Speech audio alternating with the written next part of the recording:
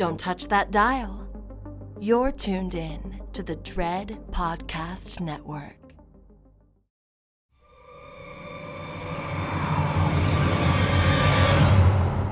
Not from Nice Guy Productions overlooking the glamorous San Fernando Valley, but rather live from Motor City Legacy in Detroit, Michigan. I'm Mick Garris, and this is the fun-sized postmortem AMA where you can ask me anything. Normally, producer Joe Russo would be here with me to ask the questions that you are submitting to us, but here we are in the capable hands of Adam DiFilippi, who is going to ask your questions. So, Adam, thank you for having me here in Motor City Legacy. Well, thank you for having me. I mean, I heard that Pizza Joe is filled with too much pizza, and that's the reason I had to be here. I don't think he would say there's ever too much pizza. Oh, okay. Well, thank you for being here. It means so much to all of us, the people running the show and the fans. Everybody's been very happy to hear you were coming, very excited. Well, it's really great to be here. I've never been to Detroit before, and I took a little foot tour this afternoon, and it was really impressive. I thought it was amazing. The architecture here is phenomenal. What did you check out? We saw the Fisher Building. We went to the Fox Theater, and just most of the others were from the outside, and just lots of impressive architecture from over the years. Yeah. Okay. So, we're doing this, we're doing the Ask Mick Anything. We gathered some questions on all the social media. We got some good ones. You ready to go? You bet. I'm going to one day have to change it to Ask Mick Almost Anything. AM. Yeah. First question we got is from Paul Cornelius. What were some of the challenges that were hardest to overcome on the Master of Horror series that you might not have seen coming in the planning stages? Various ones. Probably the most complicated were the ones that we did in Japan, because we had a pretty straightforward system of doing 10 days of shooting, each episode on stages and on location in Vancouver. And so when we did the ones in Japan, I went over there to be there for the production to make sure everything ran right. The first one that Takashi Miike directed was, they were both shot in English, but only the two lead actors spoke English, and everyone else learned their lines phonetically. And that was kind of a nightmare, but it ended up working out really well, and Miike himself doesn't speak English. So that made it even more complicated and more of a reason for me to have an enjoyable trip to Japan. And there were other things, because every show had to start when the last one stopped. We're committed to locations and stages and cast members and all these things for very specific dates. So there is no wiggle room. So one of the episodes we shot, we ran out of time on a location and we couldn't go back to the location. So we had to actually build the exterior of somebody's house on the stage because we couldn't go back the next day to shoot any longer. So there were challenges in all of them, but what was great was all of these great filmmakers agreed to the very tight schedule, very tight budgets, but they had creative freedom. And that was the key to making the whole show work and making it so good, which, if I may say so myself, feeling like a proud papa. But they're all challenging because everyone was a brand new movie starting from day one. And there were 10 days, start the next one on day 11. So you don't have the same cast in any of them. You don't have the same locations, the same sets. So we had two stages in Vancouver. One of them was always building. One of them was always shooting.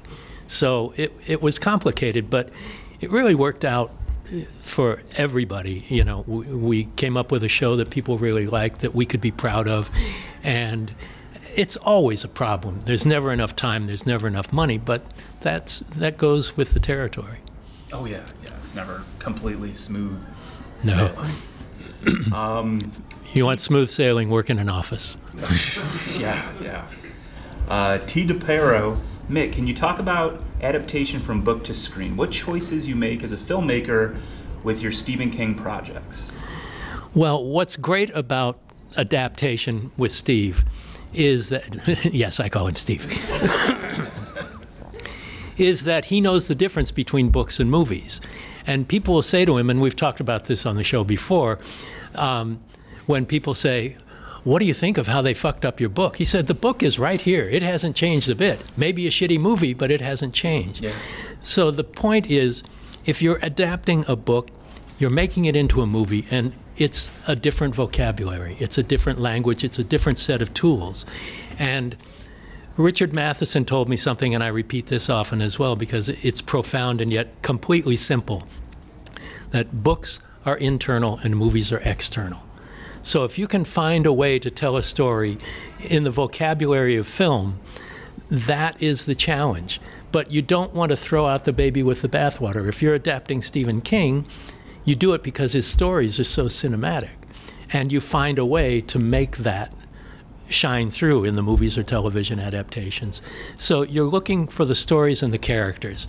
And if there are ways to make those characters internal thoughts external in a cinematic way rather than just voiceover or a bunch of expository dialogue, that's the key. There's a lot with this Stephen King book. Believe me, there's a lot. And there's a lot in some of the things we've done with King as well. But that is the key. You're telling a story, and you're telling it in visual media rather than telling a story like reading it from a book. So the difference is just a matter of language. It's just a matter of medium. And as Marshall McLuhan said famously in the 60s, the medium is the massage. And it's all about how you're relating the story and using the tools that best suit that medium. So. Okay. I Like It Spooky Horror Podcast asks. Very clever that he submitted it, not, as Steven something, but the title of his podcast. Yeah. Nice promotion, Steve. What movie from your life shaped your career more than any other? Now, Adam, you and I talked about this beforehand. I wasn't sure if Steve meant a movie that I saw in my life or a movie that I made in my life. So I'm going to go for the second one, unless everybody here thinks that the first one. Oh, go for both. Abbott and Costello Meet Frankenstein actually really was a seminal influence on me, both because the horror in it is scary and the comedy in it is genuinely funny. But as far as a career move, nothing was better than being hired by Steven Spielberg to write for Amazing Stories. Suddenly, in a hopeful career that had never taken off, I'd never sold a script, I'd gotten an agent, I'd had people read things and reject them, all that. When Steven Spielberg hired me to write for Amazing Stories, suddenly all of these people who wouldn't even read anything I wrote would offer me jobs sight unseen. They didn't read anything then either, but if you're knighted by King Stephen, suddenly then, okay, you're good enough for Fox or Disney or somebody else. Now they're both the same company. So, it's a very glib answer to say Abbott and Costello Meet Frankenstein, but it really was the movie, that and Hard Day's Night are the two movies I've seen more than any other in my life. And it was inspirational. I didn't know I could make movies when I saw them originally, but they stuck with me always. And the ever grateful every day offer from Steven Spielberg to write for him for Amazing Stories opened up every door, and I've been able to walk through them ever since. Wow. Laura Jackson asked, if you could remake any movie ever, which one would it be? I would remake a movie that wasn't great, that had a great thesis, a great idea, a great plot, but was not a classic. We didn't remake The Stand, or The Shining. We did it because King did not like the Kubrick adaptation, famously, and King wrote the script himself, and he wanted to do it justice, do his book justice, and tell the story that he had written. So that was not a remake. It was an alternative telling that was true to the author's intent. But I would always want to choose something that, for a while, I was going to do a remake of an Australian movie called Thirst, which had a great story about it's a vampire story, but these are vampires who are sort of like celebrities because of their standing in the community. And people are willingly blood cows for them. They give their blood because they want to be a part of the royalty of the vampire society. It's a really good movie. It's not a well-known movie. It was a small independent movie made in Australia. But that idea was great. And Brandon Cronenberg kind of did something like that on his first movie, but I don't know if he was inspired by Thirst or not, where it's people who want to give to celebrities so that they can have some of that stardust rub off on them. But Thirst was a movie, we never got around to making it, but still something. I think the idea is so potent, I'd love to. Okay. I feel like there's going to be some hot takes here. Uh-oh. Would you... this is from Scott. Scott Wazalewski? I feel like I butchered it, but... Scott W. Scott W, there you go. That's nice and smooth. Would you ever want to be involved with another Hocus Pocus project? And also, from the original movie, which character do you most relate to? Oh, I most relate to Billy Butcherson because I feel like The Walking Dead all the time. So... I loved being a part of Hocus Pocus, and it has become a part of popular culture since it came out in 1993, so 30 years ago. And it's more popular now than it ever was.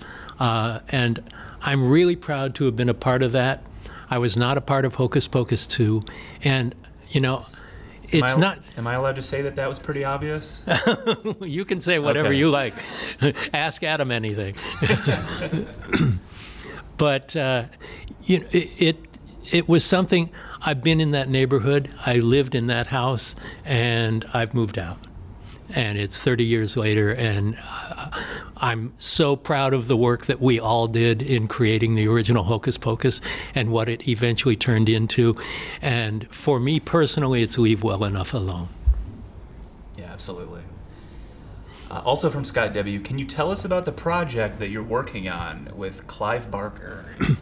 I'm actually working on a couple of them. One of them hasn't been announced, and it's in the maybe phase. The other one was being written for a network that the network is not moving forward with it, but Clive and I wrote a pilot for Clive Barker's Theater of Blood, an anthology series of all original Clive Barker stories, not from his previously published work or anything. And it was all... each story was set in a city in the UK and was something that was important to his maturation as an artist and as a writer. And they were great stories. The pilot is out of its mind and great. He was really excited about it, is really excited about it. We are talking to other people at other networks right now because unfortunately the circumstances did not allow us to move forward with the original network. But it's incredibly exciting. It's incredibly transgressive. It's Clive Barker, pure Clive Barker. So many of the adaptations of Clive, they just license the title and they don't have the heart and soul of the stories that he created himself. And if you're not going transgressive, you're not going Clive Barker. So we were going to go there, and we still will if it happens. Okay, great. This is from Denver Rashan. I have a special place in my heart for Sleepwalkers. Me too. Did you know just how bonkers the end result would be when you were making it? Well, I did read the script. So, yeah. When I look at it now, I realize when you're making a movie, you have the script and you set out to fulfill the best vision possible of that and using these ideas. I look at it now 30 years later, 31 years later this week, and I realize I've never seen another movie like this before. Even though I was involved in it and King had written the script, we knew it wasn't going to be up there with the classic adaptations of his novels. It was written for the screen. It was never a book before. It was not IP before it became a movie. And it was King doing drive-in theater basically.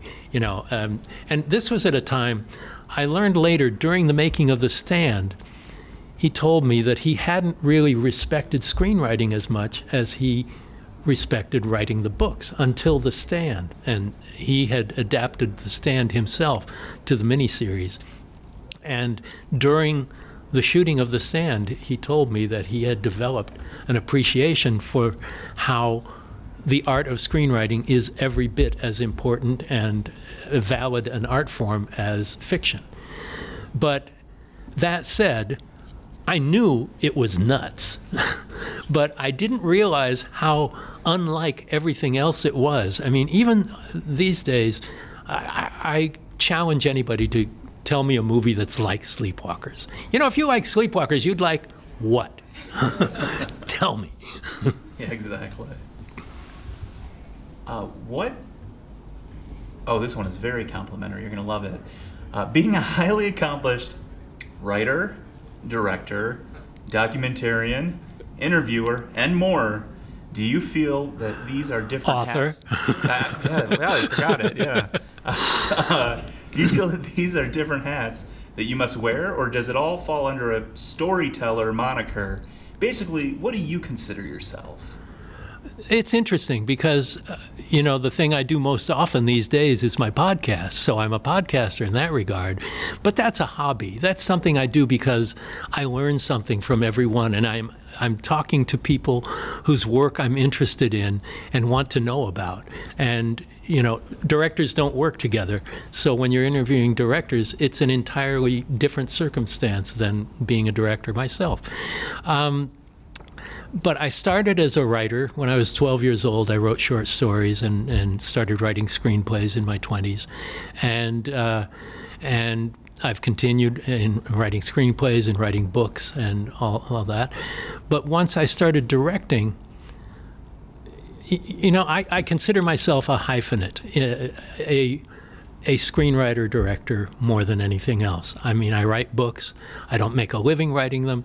But I think he answered his own question in that all of those hats are worn by a storyteller.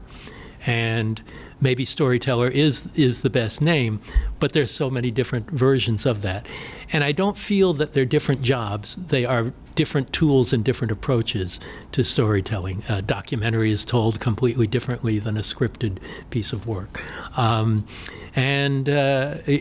think just the realm of what a storyteller is these days in so many different media platforms, it's so varied that you can't lock into any one. So I'm giving a confusion of answers to that long complimentary question. Yeah. And then Denver Bershon also asked, they have a few questions here.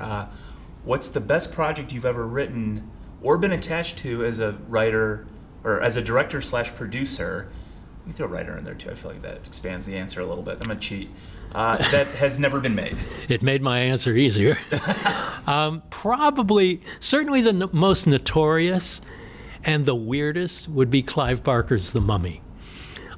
Clive came up, it was never made, that's why you haven't heard of it. But Clive came up with an outrageous version of The Mummy that was set in Beverly Hills. And so that's a starting place that you don't find mummy movies taking place.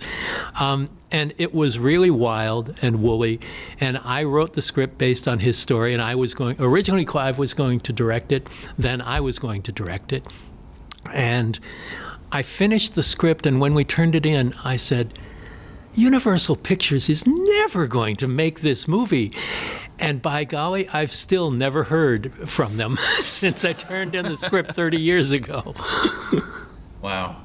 So you think that's the one? That's the one probably that sticks out it's certainly the most notorious in my life. Wow. There have been a lot, though. Yeah. Having worked for and with and interviewed so many successful people, not to mention yourself, of course, boy, this guy loves the compliments. Ass kiss. He's really buttering you up. Have you found that there is a common trait or characteristic? I find that most creative people have a sense of humor. They're smart. They're usually liberal-minded people. People in the arts normally find themselves they feel other people's feelings, because that's part of the job, is being introspective and being thoughtful and all that. So they tend to lean in social and politically liberal direction. That's not true with everybody, but I would say it's the majority of artistic people. And usually, especially people who keep stretching the envelope, who keep creating and don't calcify, have a success and then just keep trying to replicate that success, are questing people. They're people who really love to be on top of what's new. They still watch movies. They still love movies. They go to the movies, and they evolve as the medium itself evolves. All right. So that was the last question sent in, but I thought to wrap it up, I would interject my own question.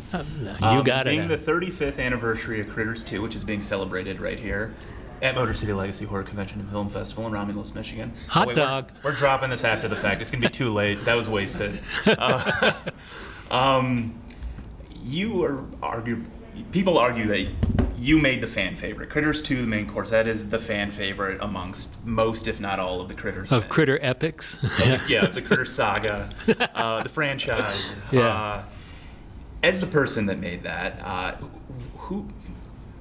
what do you think it would take to successful rejuvenate the franchise? I feel like there's been some attempts recently, and Give up. no. Just give up. Let well enough stand alone. You don't think there's somebody out there that would have that magic touch? We've talked a lot about franchises before, and that I'm not a huge fan of keeping going back, even though I've made a lot of movies early in my career that had numbers in the title. In the case of Critters, I think it's been played out. Sure, there are great filmmakers who could revive it, I'm sure, if they wanted to. But there are so many Critters movies. There's so many little creature movies. I'm happy to put a wooden stake in its heart. Okay. Well, thank you, Adam DiFilippi, for filling in for producer Joe Russo. And if you have questions to submit to us that you'd like to ask Mick, that's me, you can send them to our email address at askmickanything@gmail.com, and the usual other places that Joe Russo says that I don't remember. So thanks for joining us, everybody, and thank you for your questions. And Adam, thank you so much for helping out. Well, thank you for having me, and thank you so much for being here. Thanks, guys. That's a wrap. Cool. Good job, my friend. Thank you for listening to Postmortem with Mick Garris. Download new episodes every Wednesday or subscribe on Apple Podcasts, Spotify, or your favorite podcast app. Postmortem with Mick Garris is produced by Mick Garris and Joe Russo. Our sound engineer is Christopher Leon Price. Our announcer is Jeff Gelb. Our graphic designer is John Holland. And our theme was composed and performed by Bill Burney with additional music by John Jasensky. If you're enjoying our show, please take a moment to rate and review us wherever you get your podcasts. Thank you for listening to the Dread Podcast Network.